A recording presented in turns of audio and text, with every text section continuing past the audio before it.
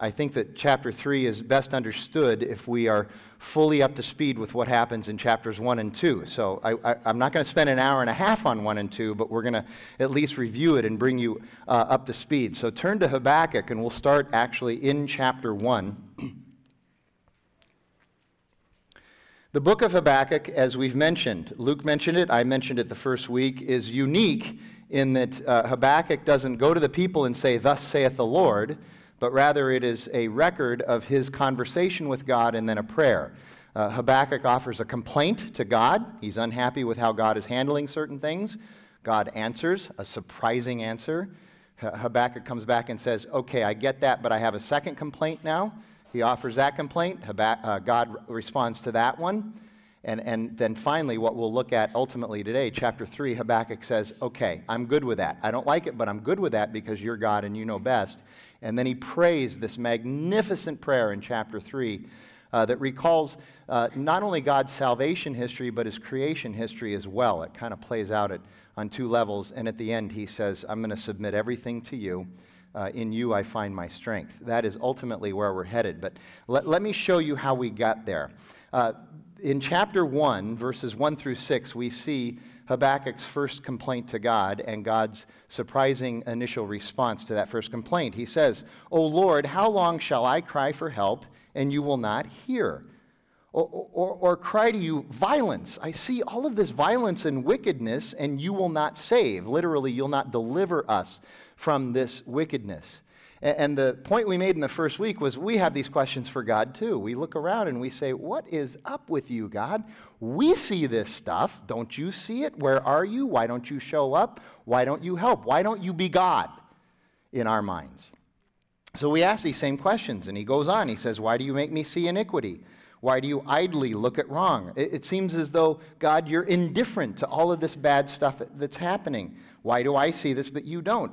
There's destruction and violence before me. Strife and contention arise. And so, as a result, the law is paralyzed and justice never goes forth. So those who seek justice and are being oppressed and rightfully want this to be made right, they're not getting any satisfaction whatsoever.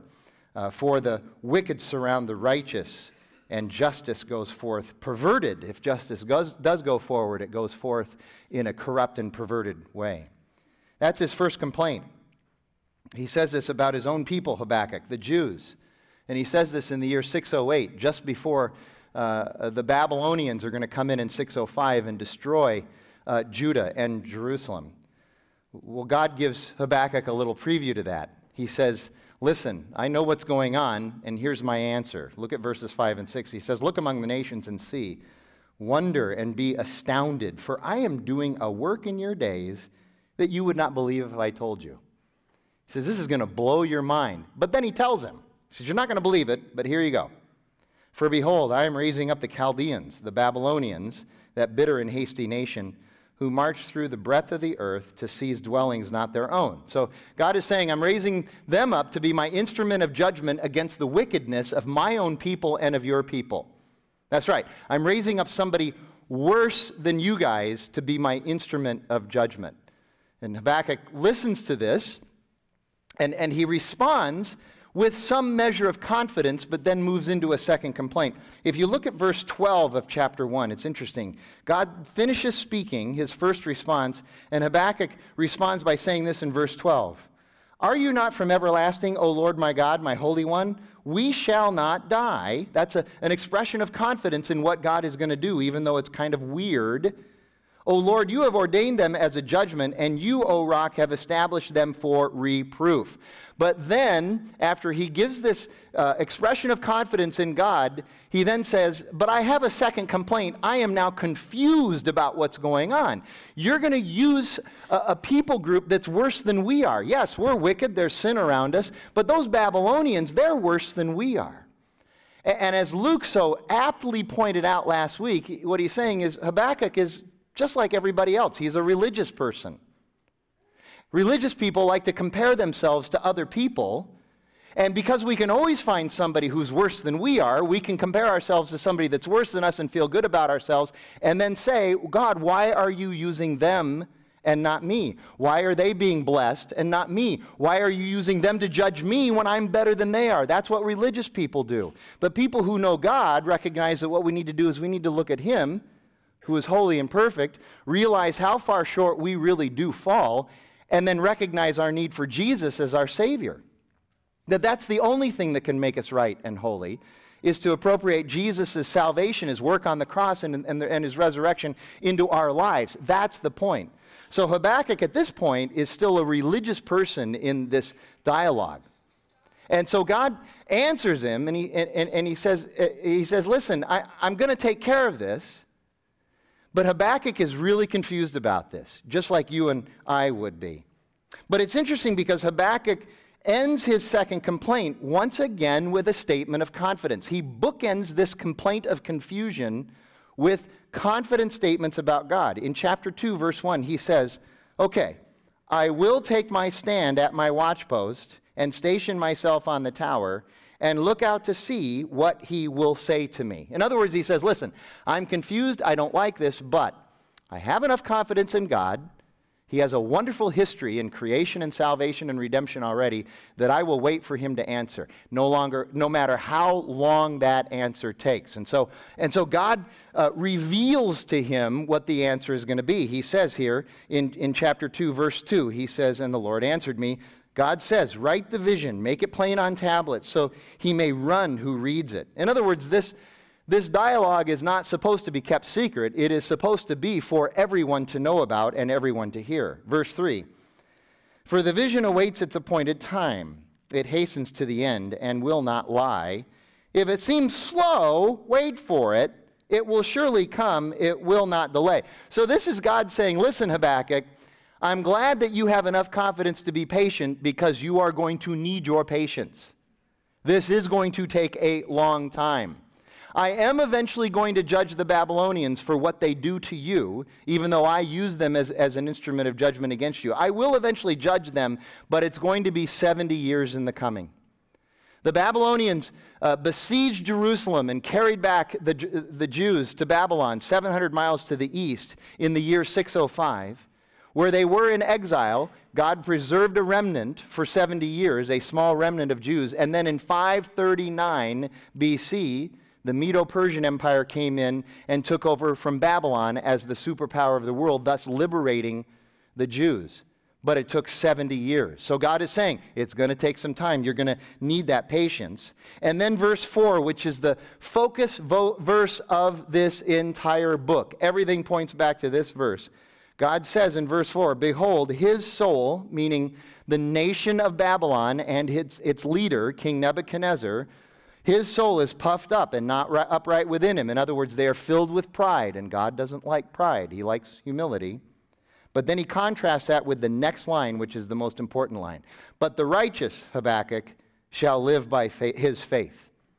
The righteous are going to live by faith. In other words, you're going to need faith. You're going to need patience. You're going to need endurance. You're going to need perseverance to be able to go through this. The righteous shall live by his faith. And then God goes on in the rest of chapter 2 to let Habakkuk know, I do have the Babylonians all figured out.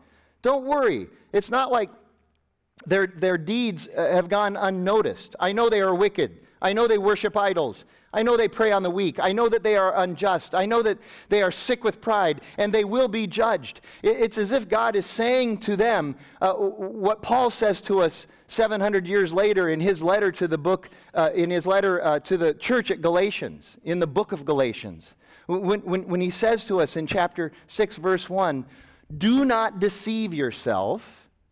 God is not mocked. And what does that mean, that God will not be mocked? It means that if you rebel against God, if you tell God that you don't like His teaching, His ways, His Son, if you're going to do it your own way, if you're going to trust yourself for your own salvation, if you're going to walk away from God, that is mocking God. That is making fun of God. And Paul is saying, don't deceive yourself. God will not accept being mocked. And then he says, you reap what you sow. What you sow will eventually come back to you. It may not be right away, but eventually God will set all accounts correct. You reap what you sow. And so he's telling Habakkuk, don't worry, the Babylonians will eventually reap what they have sown. And then there is this woe to him refrain that Luke talked about last week. 5 times God says in chapter 2, he says, woe to him. And he's talking about the Babylonians. He's saying, woe to him who take what isn't theirs. Woe to him who spill the blood of innocents in order for them to profit. Woe to him who do all of these wicked things. 5 times he says that. Woe to him, woe to him, woe to him. And it reminds me of Matthew chapter 23, where Jesus is standing with the religious professionals right very close to the time that he's going to be crucified. And he knows he's going to be crucified by these guys. He's standing with them and he starts saying to those religious professionals, woe to you, woe to you, woe to you, woe to you. And we have to realize that, first of all, those religious professionals were offended that Jesus, this prophet from nowhere, who probably had no formal training like they had, he was from a town, Nazareth, which they would say, it's like, he's from Gila Bend, for crying out loud. Nothing good can come. How is this guy working out?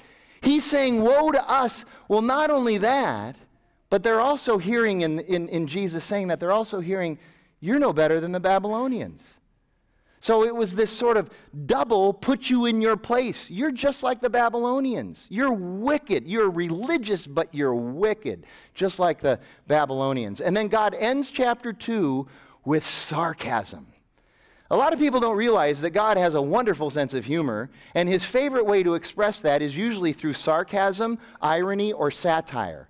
And the last 3 verses of his second response to Habakkuk in chapter 2 are filled with sarcasm. Listen to what he says here.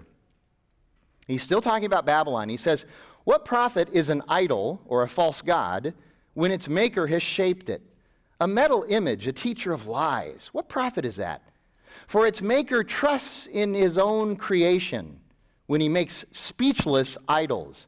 Woe to him who says to a wooden thing, awake, or to a silent stone, arise. That's humor. That's sarcasm. God is being sarcastic. Can this teach? Behold, it is overlaid with gold and silver. In other words, you make it look real pretty like it might be important, but there's no breath in it at all. But the Lord is in his holy temple.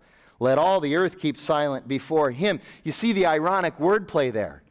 He's saying that you and I, by the way, we're just like the Babylonians. We do the same thing. You and I make our idols and false gods today. We create them. We have idols and false gods of comfort and convenience, of our careers, our jobs, of some of our relationships. We make idols out of our kids. We make idols out of our parents. We make idols out of wealth and money. We make idols out of all of these things. And we worship them, and we hold them up, and we think they're special, but they're silent. They can't speak. They cannot speak to us. And God says, I'm the one that you're supposed to be silent in front of. I'm the one that you're to be silent in front of. It's very interesting because another Babylonian era prophet named Daniel, in Daniel chapter 5, right towards the end of the Babylonian reign, in fact, Daniel chapter 5 is the night that the Babylonian Empire fell to the Medo-Persian Empire. Belshazzar, the king, was having this huge party. Do you remember this story? And in the midst of this big party, a hand appears, just a hand, and it writes something on the wall. Have you ever been to a party where something like that happened? Yeah, okay. College frat houses, I'm telling you, man.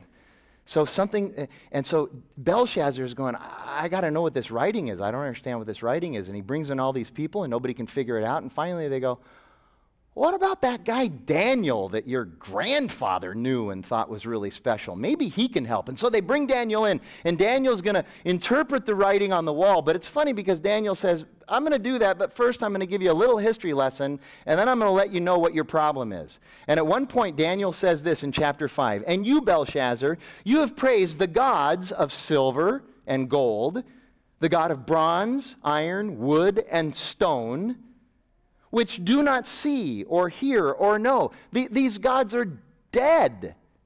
They don't see anything, they don't know anything, they don't hear anything, they do not say anything, they are speechless idols. But the God in whose hand is your breath, you have not honored. In other words, the living God, the God who speaks to us through his scripture, the God who speaks to us through prayer, the God who speaks to us through our community, other believers. He is alive and he is well. Jesus Christ is raised. He is resurrected to new life. He is alive and he speaks to us. He is the living God, the Alpha and the Omega, from here to eternity. He is alive. And so we recognize that this is a theme with God and the Babylonians. The Babylonians have this problem with idols, with silent idols, and God keeps pointing it out and pointing it out. He even points it out in the prophet of Ezekiel as well. And you think about these idols, looking a little bit deeper into these idols and false gods that we create for ourselves. I want you to understand, when we make these things, and they are silent, we like them to be silent. We want them to be silent. We really don't want these idols and these false gods that we supposedly worship to speak to us. Nobody wants their idols or false gods to speak to us, and the reason is because we really think we're God. We may not say it out loud, but practically, that's the way we behave. And so if we're God, these idols and false gods that we have created, what they're supposed to do is just shut up and do their job. They're supposed to provide us with comfort and pleasure, and they're supposed to affirm us. They are supposed to do the job that we have created them to do. Give us a sense of security, even though it's false, a false sense of security. In other words, our idols are supposed to treat us like we are God. But then when we realize, finally, and at some point all of us will realize this, that our power, our prowess, and our sovereignty cannot match the one who created the universe, who liberated his people from Egypt in the Exodus, and who raised Jesus from the dead, when we realize that, then we are rightfully silent before him.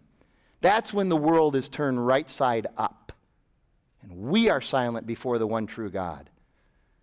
It's just like Luke said last week. God is saying, I'm God, trust me, I've got this. Be quiet. Be quiet before me. And now we get to Habakkuk's resolution in chapter 3. And it's very interesting. Go to the end of chapter 3 and look at verse 19. That last line that Alessi read. To the choir master with stringed instruments. In other words, this prayer was not supposed to be silent or private or secret.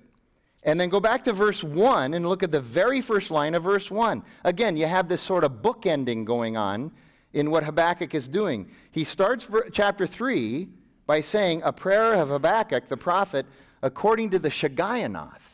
Well, what's a Shigionoth? How many of you know what a Shigionoth is? I had to look it up. Here's what it is. It's a lyrical poem of emotion when one is resigned to reality, written to be accompanied by music. So the point I'm trying to get at here, I want to say it again. This is not a secret. This is a message for all of the people. The people are going to reject this message, but nevertheless, they did hear the message. And what follows this idea of the Shigionoth, what follows now is Habakkuk's prayer. And many people say that this is the greatest prayer we can find in the Old Testament, which is saying a lot because there's a lot of prayers in the Old Testament. We even have a book of 150 of them called the Psalms. Many people say this is better than even those prayers you'll find in the Psalms. So let's start to unpack it a little bit. And we're going to be a little bit heavy on verse 2 and then kind of fly through a lot of the rest of it, and then we'll be heavy on the ending verses as well. So verse 2, Habakkuk starts by saying, O Lord, I have heard the report of you, and your work, O Lord, do I fear.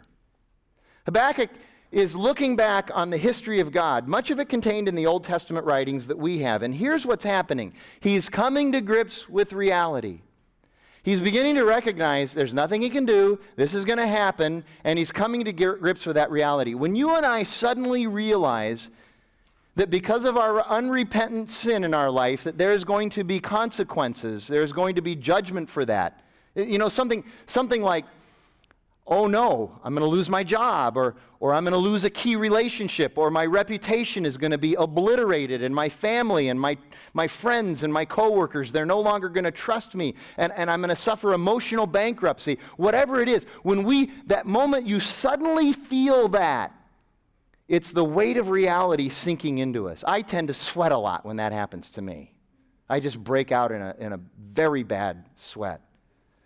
And these things that I just brought up, they're unpleasant because these are the very items that remind me of a time when I was sitting with a very good friend who it was just when he was coming to grips with the reality that his unrepentant sin was leading to these very things in his life. He was losing his job, his family was getting ready to leave him, and they did leave him. He had lost his ability to find a job in his industry, so his economic viability had been destroyed, and he had lost trust with everyone. And let me tell you something, that clarifies reality like few things can. And he was also sweating as well. That's the reaction we have. This is Habakkuk saying, okay, the party's over. Reality is setting in. Get ready for the storm. And he's saying, oh, and by the way, it's the storm that we caused. You can't blame anybody else for this storm. We caused this storm. And that can be frightening. It can be scary. We need to just admit that. We need to realize the reality of that. You know, the church for decades has been doing this thing where they want to soften the idea of the fear of God. For years, the church has been teaching, every time you come across that little phrase, the fear of God, we want to soften it. We want to talk about how it's, no. It means awe and reverence and wonder and majesty and mystery. And all of those things are good. I'm not bagging on those things. Those are all good because that's all a part of the fear of God. But if it's just that, it's incomplete. It's an incomplete picture. It's not bad that we are also afraid. Literally afraid. Because God is powerful. God is sovereign. God is holy. God is absolute. And when we stand, metaphorically, right next to him, that should scare us a little bit. He can do whatever he wants, and that should instill in us mortals a healthy kind of fear. It really should. Listen. I don't think it's such a bad thing when I don't sin because I'm afraid to. Is that such a bad thing? Jackie would say it's not a bad thing. It's not such a bad thing. It's kind of shades of the Lion, the Witch, and the Wardrobe, you know? God is very, very good. But he's not always safe. But also, Habakkuk knows that God is more than just one characteristic. This is really important. I mentioned this the first week. This is an important concept. Don't make the mistake of making God into just one of his characteristics. Your favorite characteristic. Most of the time we do this with love. And what people will do is they'll cite that verse out of 1 John, and they'll say, no, God is love. It says so right there in the Bible. God is love. And so that's all God is just love. Love. God is love. God is love. Well, God is also, no, God is just love. Love. Oh, love. Well, that's a really bad view of who God is if he's just love, because he's many other things as well. Here's the problem, though. We also have those wrath freaks out there. Have you run into them? They're not like this. They're like this. God is wrath. God is angry. God is going to judge you, yes. Not going to judge me, but he's going to judge you. He's angry. He's angry at sin. And this is coming now. Just look at the world. It's so bad. It's coming. Oh, God is wrathful. He's full of wrath. That is just as unhealthy. He is all of these things. He's absolute, and he is perfect. He's more than any one aspect. And so, Habakkuk says, on the back end of verse 2, in the midst of the years, make it known. In wrath, remember mercy. In wrath, remember mercy. And God does remember mercy. It takes him 70 years, but he does remember. It takes 70 years, but then just as miraculously as God judged his people, the Jews, with the might of the Babylonian army, just as miraculously, he then releases the Jews by the might and the power of the Medo-Persian Empire when they came in and took over Babylon. I'm telling you, I have suffered and will suffer, I'm sure, many unpleasant temporal consequences for my own sin. But I have also found in the midst of that, in the midst of those experiences, that God also usually shows His grace, His mercy, and His sweetness, even in the midst of those awful temporal consequences. Sometimes it's just a glimpse, just enough, just a little bit to let me know He's there. Sometimes it's a tsunami. I don't like this, and He just floods me. Sometimes I really have to go and look for His mercy, but other times it just overwhelms me, and it's obvious. It's like He's saying, listen, Frank, you reap what you sow, but even in the midst of the reaping, I am right there with you. I am present with you. There is a genuine sweetness of seeing God's redemptive mercy in the midst of the consequences of our sin. Now, verses 3 through 15 are a recollection of God's saving acts and His historical work in creation. And they kind of, this narrative here, it's a prayer, but it's a narrative of sorts. It plays on two levels. You look at verses 3 and 4. God came from Teman, and the Holy One from Mount Paran. His splendor covered the heavens, and the earth was full of His praise. His brightness was like the light. Rays flashed from His hand, and there He veiled His power. Again, this plays out on two levels. It describes God's power in creation, but it's also a reference to the beginning of the Exodus story when God brought the Jews out of Egypt. And then look at verse 5. Before Him went pestilence, and plague followed at His heels. Again, this is poetic language, so it plays out at a couple of levels. It's describing the Exodus, God freeing the Jews from Egypt, but it's also a picture of divine judgment. And it is also a picture of what life is like when God is not present, when He withdraws His common grace from us. You know, when bad stuff happens, many complain that God isn't doing anything. When 9/11 happened, when Sandy Hook happened, the common refrain was, where was God? Where was God? Where was God? I don't understand. Did God look away? Was God not present? Where was God? Where was God? I'd like to suggest that He's actually probably doing more than we'll ever know. I think He holds back more evil than we realize. And one of the reasons we don't realize it is we've lost the understanding of how wicked and evil sin really is. If you read some of those classic works from the 17th, 16th, 18th century, maybe some of the Puritans wrote about sin and what sin is like. I know, reading a whole book about sin, what a downer. I understand. But it helps our perspective. Here you go. One of those titles, The Sinfulness of Sin, sounds really redundant. He's trying to make a point. It's really bad. And when we understand the nature of sin, that it's so powerful, and when we understand that, so when a school shooting or an economic or social injustice takes place, or an act of terrorism or other acts of wickedness, my flinch, understanding what sin is not to think about how bad it is, but to be thankful that more of this doesn't happen, and wonder why more doesn't happen. I really do. I look at this stuff and go, I'm surprised that more doesn't happen. And I'm just thankful that there isn't more. Verse 6, He stood and measured the earth. He looked and shook the nations. Then the eternal mountains were scattered. The everlasting hills sank low.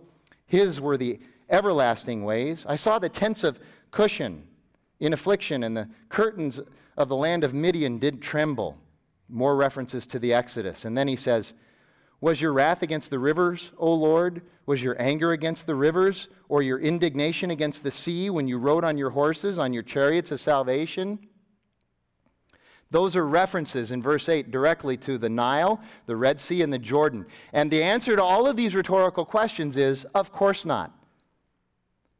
But we need to understand the reality of these rhetorical questions. And this is a little bit uncomfortable. This is tough. This is Habakkuk saying, although God may use inanimate objects for His purposes, God does not execute divine justice against inanimate things. His divine judgment is for people. We just need to recognize the reality of that. But also, this is Habakkuk remembering God's salvation and justice in the past so that he can rest assured of the salvation and justice that God will execute in the future. That He's going to rescue this remnant from Babylon. that he's going to save his people. You know, you and I, when we are frustrated and impatient and incredulous with God, which Habakkuk was at the beginning of this book, we need to remember our salvation history just like Habakkuk is remembering his. And our salvation history is the good news of Jesus Christ on the cross and resurrected from the grave. We need to remember the cross. We need to remember the resurrection. They remembered the Exodus, their salvation history. We need to remember Jesus. And it's funny because Hughes points out that the New Testament Greek word, euangelion, for gospel, for good news, it actually comes from a root Hebrew word that describes what it was like for the Jews to be released and delivered from oppression and exile and the Exodus. There is a correlation between the salvation histories of the Jews and us, between Exodus and Jesus on the cross. And then verses 9 through 13, he says, "You strip the sheath from your bow, calling for many arrows. You split the earth with rivers. The mountains saw you and writhed. The raging waters swept on. The deep gave forth its voice. It lifted its hands on high. The sun and the moon stood in their place, and the light of your arrows as they sped. At the flash of your glittering spear, you marched through the earth in fury. You threshed the nations in anger. You went out for the salvation of your people, for the salvation of your anointed." These verses are talking about the fact that the power and intensity of God's wrath and judgment have a singular purpose, and that is for the salvation of his people, the salvation of his anointed. Listen, the way to salvation, redemption, and life is not always filled with pleasure. It is not always a Disneyland ride of glee to get to that point. And then verses 13b through 15. He says, "You crushed the head of the house of the wicked, laying him bare from thigh to neck.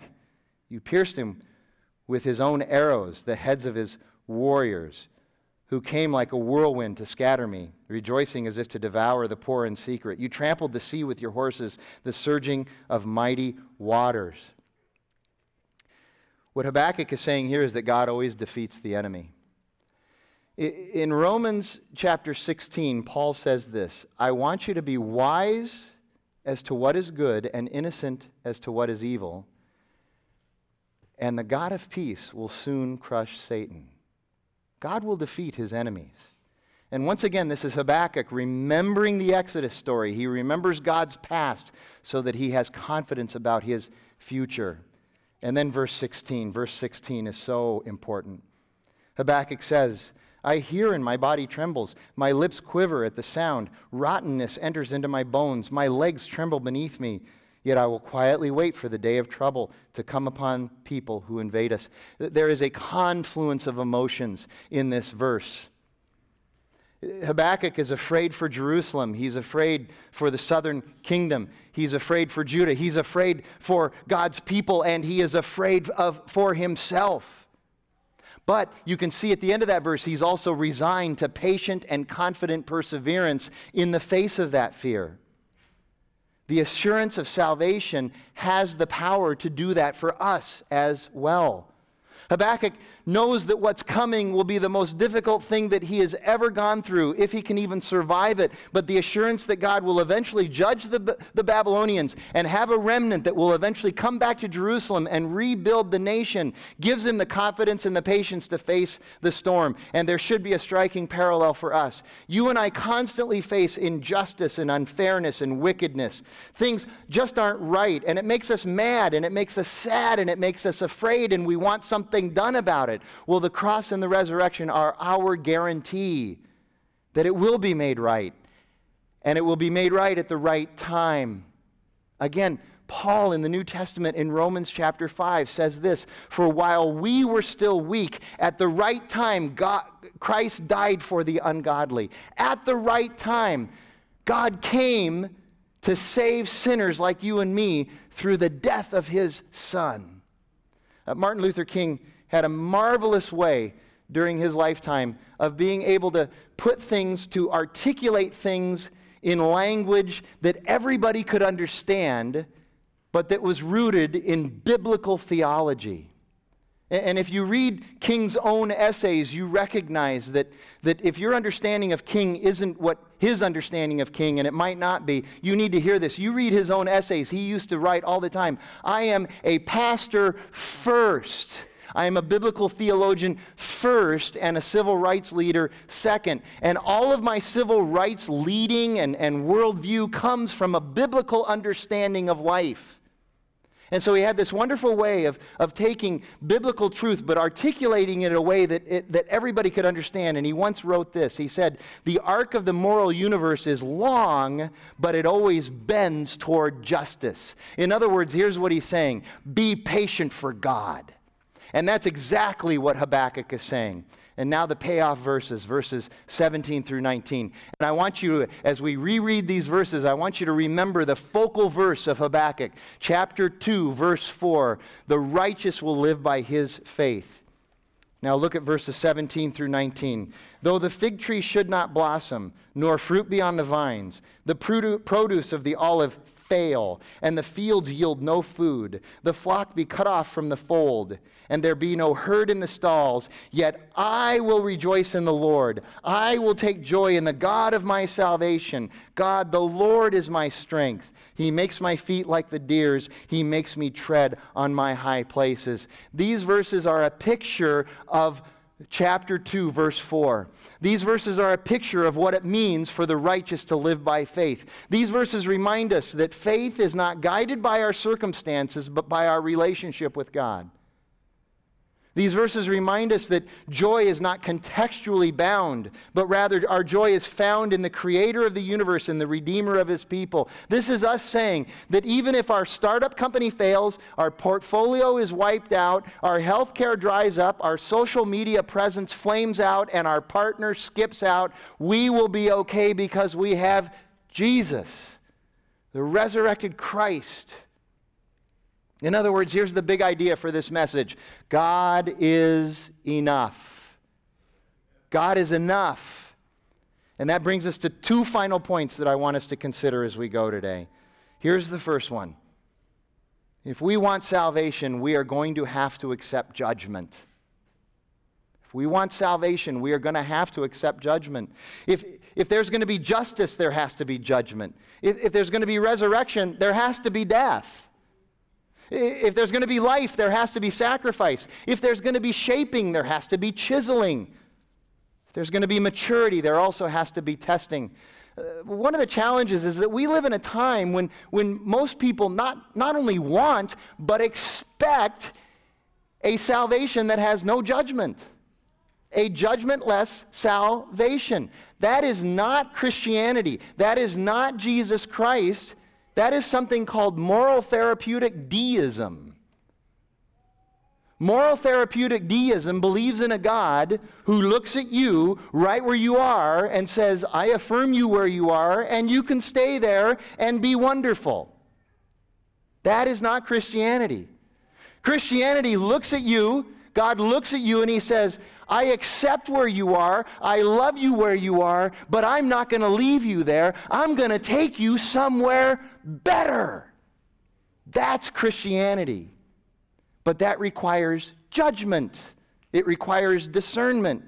So many people want a resurrected life without the death that must precede it. Jesus said, if you want to follow me, you have to die to yourself and pick up your own cross.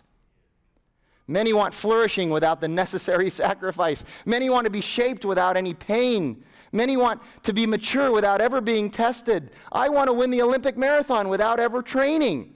How stupid is that? It doesn't work. It can't happen. It's kind of a play on Job chapter 2. When Job says, very sarcastically, what, should we accept all the good that God gives us, but not all the tough stuff? And let me put it this way. I'm going to speak now as a parent. Okay? Some of you in here are parents, a few of you, well, 4 maybe, I don't know. And those of you who aren't parents, I'll be back with you in just 2 minutes. This will just take 2 minutes. But you know what? You should listen anyway because you're eventually going to be parents, or if not, this applies in other areas of life. So let me just take you through this. I've thought a lot about this. As parents, you and I, we want to keep our kids from pain, hardship, hurt, and suffering, right? We see our kids going through something bad.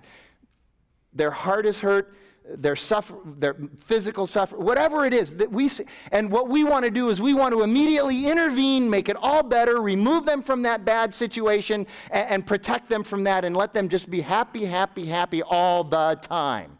That's what we want, because we love them desperately. The problem is we don't have the ability to do that. There are times when we can get in there and buffer it, but ultimately we can't do that. Those kids of ours are going to have to suffer. They're going to have hardship. There's going to be pain. There's going to be hurt. And no matter how hard we try to keep them from doing that, I know it can be frustrating. Have you ever thought, however,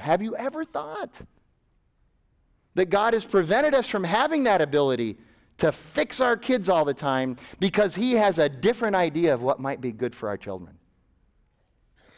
I know that's tough. I know that is really tough. But think about this. The one who has the ability to keep us, His kids, from pain, suffering, and hardship, He has that ability to do that for us. Does He do it? Not very often. His standard MO is to say, no, you're going to go through this. I'm going to be present with you and give you the strength to go through it, but my MO is not to just remove you from that situation or make everything all better. This is why James says in James chapter 1, consider it all joy, beloved, when you encounter trials of many kinds, not if, but when you encounter trials of many kinds. Why? Because the testing of your faith will produce perseverance, patience, endurance. One of my favorite words, steadfastness. That's what it does. He has the ability to do this for us, but He has not given us the ability to do it for our children because He knows that we might misuse that. And there might be a better plan for our kids, one that involves some shaping and some chiseling and some tough stuff in order to make them better. Instead, what He says is, trust me, I've got this. Just what Luke said last week. I'm God, trust me, I've got this. Listen to this.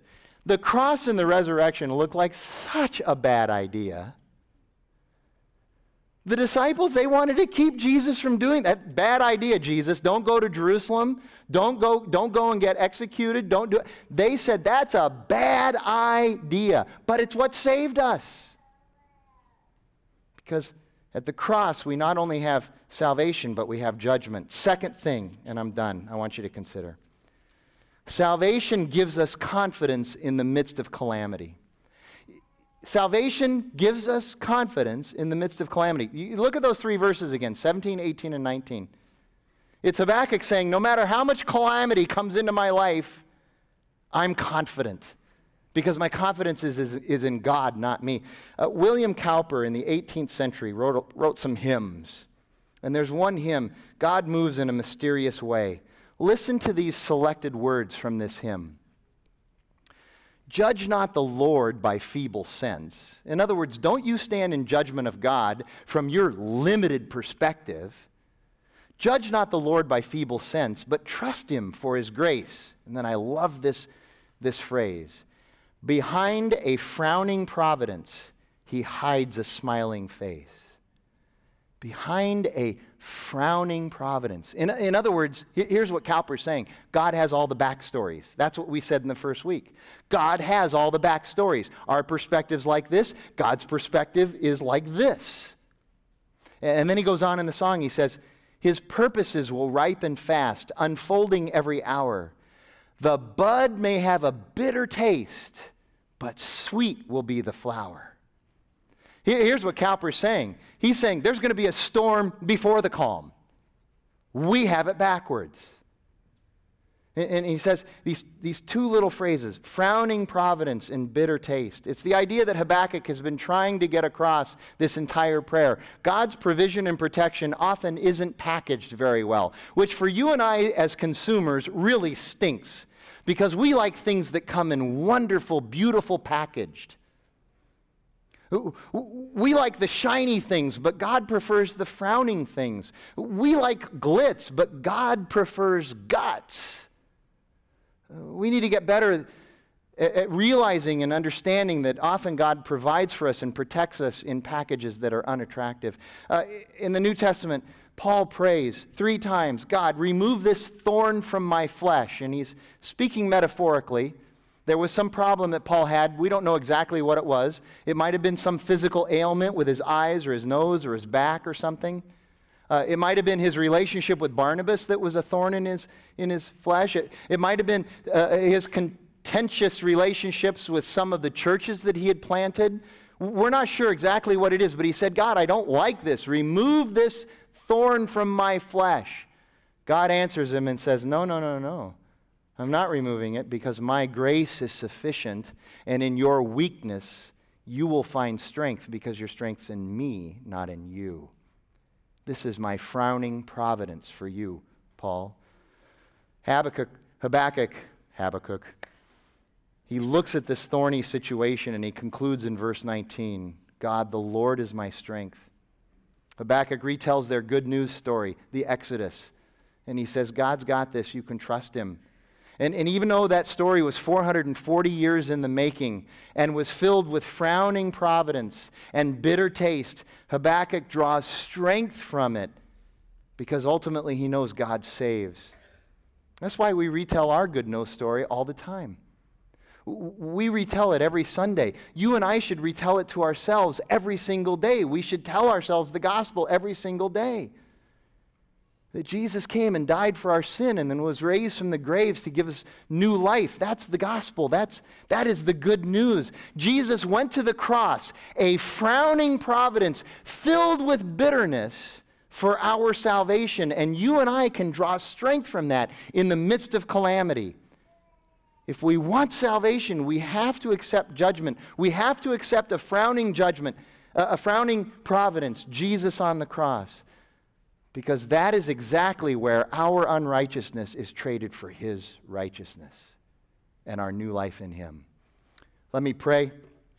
Sean's going to come up and lead us into our time of reflection and response. God, thank you. Thank you that you are willing to give us the challenges and the difficulties of frowning providences and bitter tastes so that we might see and taste your